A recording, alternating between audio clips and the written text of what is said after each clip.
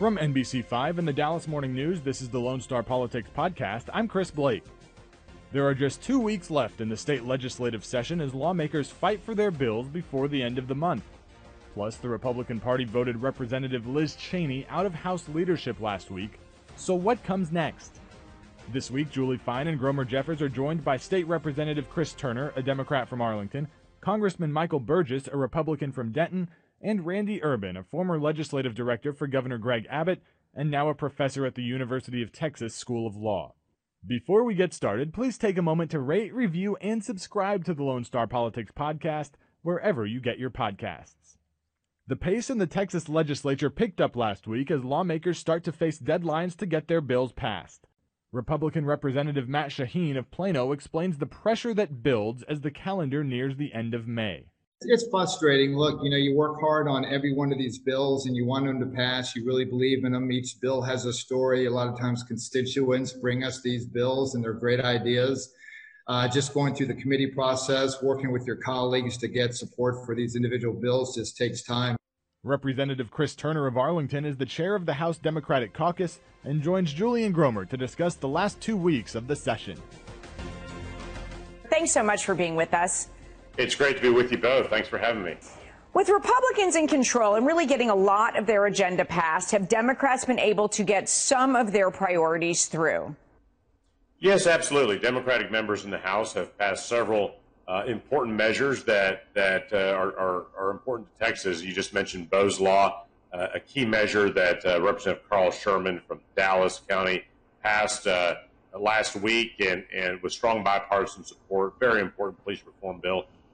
Additionally, Democratic members have passed a number of criminal justice and policing reform measures, measures designed to combat sexual harassment, and measures to increase access to health care in Texas, and a lot of other things as well. But those are some of the key Democratic priorities that have moved forward, even though Republicans are in control of the legislature. Representative, given what Julie just said about the Republican agenda and all the bills, some would argue red meat bills that they were able to pass, was this a frustrating session for Democrats? Well, Gromer, it's been very frustrating at times, yes. We have a lot of challenges in Texas, as your viewers well know. We've just suffered through a terrible pandemic over the last 14 months. We lead the nation in the number of uninsured residents, with more than 5 million Texans without any access to health care. We suffered a catastrophic failure of our electric grid just 3 months ago during the winter storm.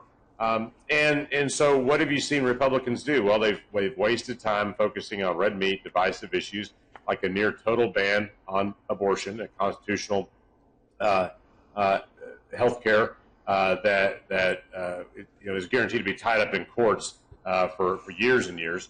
They have passed a permitless carry bill through the House that says that no one has to have training or license to carry a handgun concealed or in the open. They have passed vote suppression bills designed to make it harder for people to vote, specifically in the minority communities in Texas.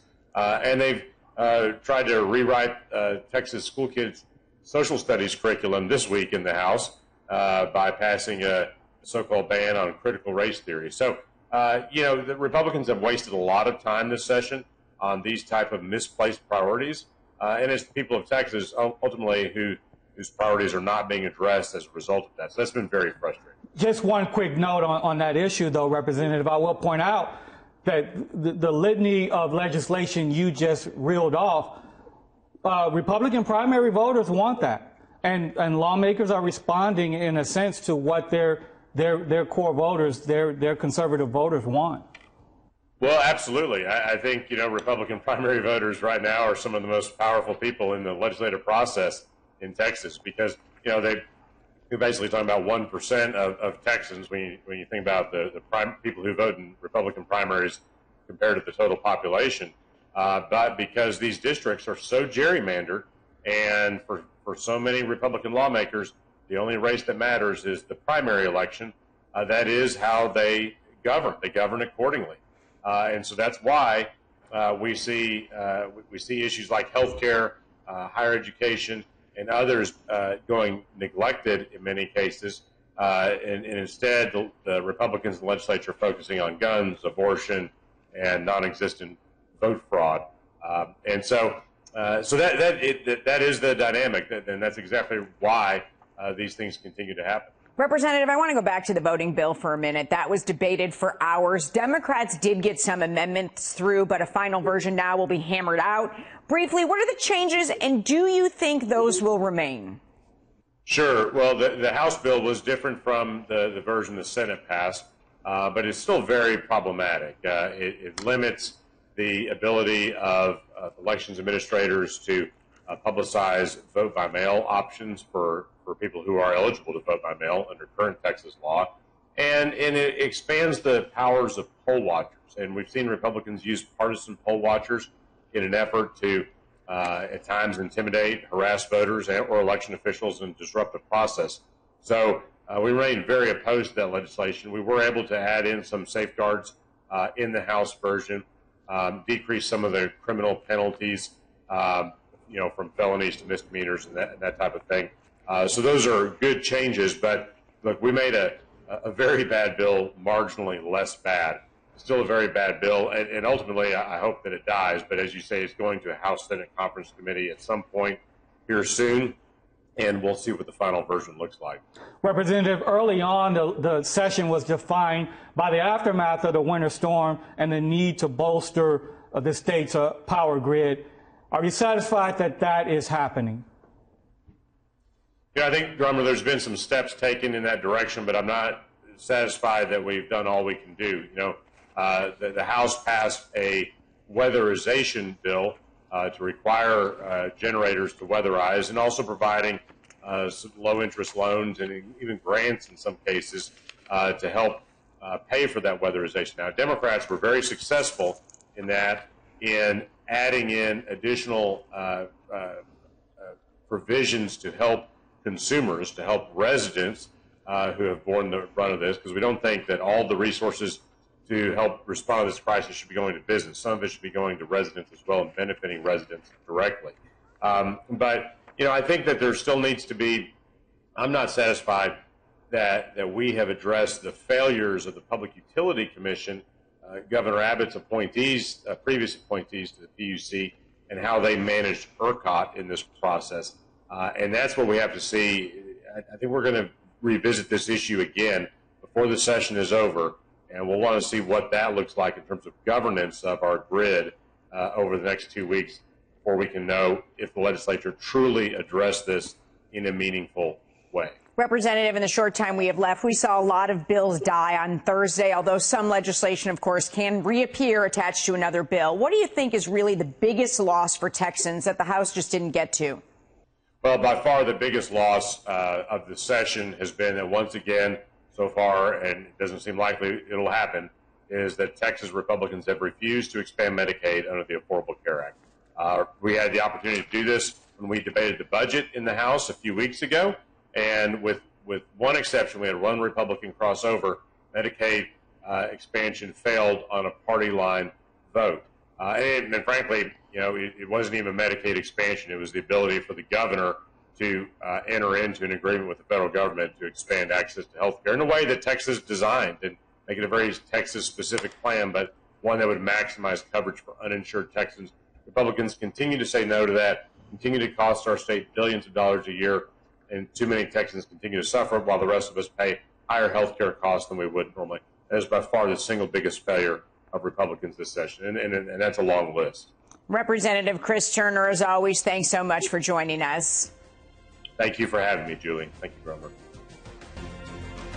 We now shift our attention to Washington, where Representative Liz Cheney, a Republican from Wyoming, was ousted from her position in party leadership in part for criticizing former President Donald Trump's false claims of election fraud, claims backed up by much of the Republican House delegation. Cheney was removed as GOP conference chair on Thursday. Republicans moved Friday to install Elise Stefanik of New York in Cheney's place. Representative Michael Burgess is a Republican from Denton. He talks to Julian Gromer about what's next for the GOP. Thank you so much for being here. Good deal. Thanks, Julie. Thanks for having me on. So great to see you all again. Great to see you. The removal of Cheney raises the question, is there room in the Republican Party for different opinions? And the answer is unequivocally yes. Look, I had come to the opinion that it was time to make a change. It happened rather suddenly. It went on a voice vote without much of a fight earlier this week. But I have so much respect for Liz Cheney. Remember, a couple of months ago, she had an opportunity to run uncontested for a Senate seat in Wyoming when Senator Enzi retired. I was very much relieved as a House member when she said she was staying with us in the House. I thought that was a very bold move on her part. I know we have not seen the final act from Liz Cheney, and just like so many in her family, she has a quantity for being able to rise above and to reinvent, and I expect that we will see a great deal more from her. Congressman, then why, you spoke very highly of her there. Why did you believe it's time for a change? Well, look, the district that I represent, there's no question that people had moved on from Liz Cheney. But look, even going back a step, had I been talking to you all 6 months ago, right before the election, and you asked me to look ahead across the horizon and envision my worst case scenario for what it would look like now 110, 112 days in the Biden administration, I couldn't have made up the stuff that I would tell you today. I couldn't have made up that we would go from energy independence to gas lines, that we'd go from peace in the Middle East, the Abraham Accords, to a shooting war. I could not have made that up. I couldn't have gone from full employment economy to rising unemployment. I certainly couldn't have foreseen 4% inflation last month because of all of the money that the Biden administration has pumped into the already overheated economy. I couldn't have made this stuff up. It is so critical. So Doctor, but what does that have to do with Liz Cheney? Republicans be able to provide the proper counterbalance to what's going on down at the White House, and with an uncontested from the Democrats in the House and the Senate, there's no pushback on the White House. We have to be able to do that. We have to provide that counterbalance. That's what the founders intended, right? Okay, so again, and I'm going to echo what Gromer said. What does this have to do with what's going on in the Republican Party and Liz Cheney? Well, the Republican Party needs to be a strong party. It needs to provide a counter set of ideas to what has been proposed from the Democratic House, the Democratic Senate, and the White House. Right now, there is nothing stopping them. And as a consequence, look at I'm not making this stuff up. It has been a sudden and serious deterioration over the last 4 months. And somehow that needs to be countered for the sake of the American people. We can't do that if we're fighting amongst ourselves. We need to be united. We need to be together. And we need to focus on the things that are important to the American people. They don't want gas lines. No one I talk to back home wants to sit in a gas line like we did back in the 1970s. No one wants runaway inflation again. So these are the problems that need to be tackled. They require our full attention, and we need to be on about doing those. Representative, quickly, just to be clear, in your view, what was Representative Cheney's offense? What did she do to deserve to be stripped from her leadership post?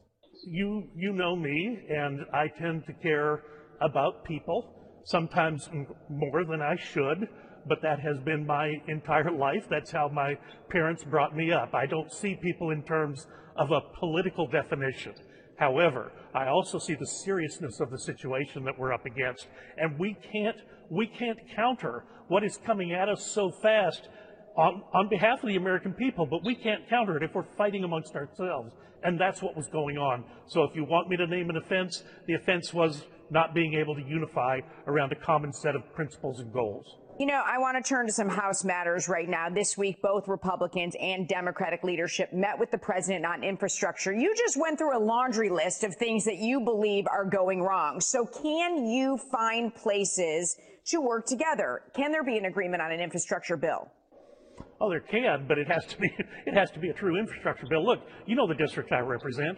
We're growing so fast, and infrastructure needs are so significant that it's hard to be against infrastructure as a philosophical point. But on the other hand, when you add all the other stuff to it, when you point to the fact that we've already spent so much money in an economy that didn't need the money to get going, this is a problem. So, in fact, I had a meeting with my Office of Legislative Affairs person at the White House this afternoon, and I outlined the fact that when I talked to the Secretary of Transportation earlier this month, I was anxious to see the list of projects. What do you propose to work on? What are you trying to get accomplished? They said, well, we don't have that level of granularity yet. Right now we're focused on things like charging stations on the internet. That doesn't help anyone where I'm living. Our representative, let's turn to COVID-19. Now that we have vaccines that are available for children, for kids, how far do you think we are from herd immunity? You know what? I'll leave the herd immunity definitions to the experts. But what good news! Just this past week, that the CDC, I thought it was a little bit later than they should have, but they said we no longer fully vaccinated people do not need to wear a mask when they're interacting with other fully vaccinated people, whether indoors or outdoors. Now I call on the Speaker of the House to release us from this draconian system that we've been under, where we can't have a hearing, we can't have a meeting in our office, and we can't vote normally on the House floor. It's time to move beyond that. Congressman Burgess, as always, thanks so much for being with us. Good deal. Thank you all. Look forward to being in studio with you soon. From Washington back to Austin, we mentioned time ran out on some bills in the state legislature last week. What does that mean? You may also notice sessions lasting until the early morning hours. Why? The Texas legislature has a number of quirky procedural rules that come into play during the final stretch of the session. Each chamber, the House and the Senate, have what is called a parliamentarian. That person is a nonpartisan advisor to lawmakers on rules and procedures. To help us navigate all these rules, Julian Gromer talked to Randy Erben, a former legislative director for Governor Greg Abbott, and now a professor at the University of Texas School of Law. First of all, thanks so much for being with us. You bet. You've seen a lot of legislatures. I mean, you've really studied this. What stuck out to you most about this session? Candidly, how well the legislature has managed to do its business in a pandemic. I was concerned that they were not going to be able to do a lot of the things they did. I mean, it looks like they're on schedule to go ahead and finish the budget, which is the only bill that has to pass. And they're going to, hopefully they'll do some things that address our electric grid and the pandemic and some other pressing issues as well. But overall, just the resiliency of the process, I think that they've done a pretty good job of keeping the ball in the air. Yeah, and you probably have a special session because of redistricting, but it looks like they pretty much got everything they needed to get done. I mean, I'm sure that Democrats will argue that they needed some other things they needed to do, but they got what they needed to get done this session, which is kind of remarkable considering the challenges. I agree. And in the redistricting, the special session, that wasn't because of them. That's because the feds were late in getting the numbers to them. So they couldn't have done it had they wanted to. So when you look at the session, I think this is a period of time where people that, don't watch the ledge like we do and pay attention. It's the time of year when, this week we saw a lot of bills die. I mean, they just simply didn't get to them. So how does a bill actually make it all the way through?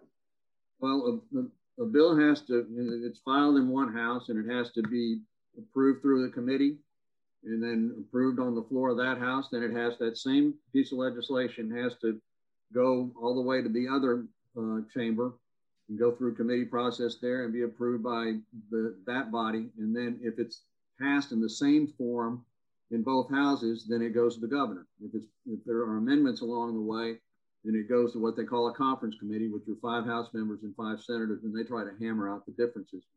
And the legislative process is pretty anachronistic. It follows a piece of paper. In this digital age, it's kind of strange to think about it, but a bill is literally it's a piece of paper that goes from one house to the other and back to the originating house and then to the governor. And and a lot of times what you'll see and what we've seen this year, especially in the electric grid issue, is Senate bills going to the House and House bills going to the Senate. Well, that doesn't solve anything. The same bill has to pass both houses. So takes a long time. Yeah, it takes a lot of time. And, think about it. In 2019, they filed over 7,300 bills and they passed about 1,400. So that's about a 1 in 5 batting average, which is pretty typical for a legislative session. So it's hard to pass a piece of legislation. Randy, the public may not realize this because they don't see these folks, but the parliamentarian is an important figure in all of this, right? I mean, because so many bills can live or die on points of orders or challenges from a lawmaker, and but you know, the public just doesn't know about parliamentarians. How important is the role of this figure? Parliamentarians are critically important. I mean, they're important at the beginning of the process as well as at the end of the process. The parliamentarians in both houses are the ones that refer the bills to the different committees, and that makes a lot of difference. I mean, look at the transgender sports bill. It got referred to the Public Education Committee when it could have been referred to a bunch of other ones. And they had a very difficult time trying to get that bill out of that committee because of that committee referral. So the parliamentarians, not only do they refer the bills, but then when these parliamentary questions come up, like when you're trying to revive a dead bill by amending another bill, they rule on what they call a parliamentary challenge called a point of order. And the points of order can be based on a number of different things, procedural things that happen in the committee, or whether the amendment to a bill is germane or the same subject matter. And they pretty much hold the cards. Now, the presiding officer, the speaker, or the lieutenant governor actually makes the decision, but they rely very heavily on the parliamentarians, and they're especially important during these last two or three weeks. So, Joe, hold on 1 second. For that rare 12-year-old, Julie and Randy out there that is listening to this conversation, and he or she, they're riveted by it, and it's like, I want to be a parliamentarian. How does that happen? How do you go about being a parliamentarian in the Texas House or the Senate? Grover, are you leaving me? Do you want to be a parliamentarian? What's going on?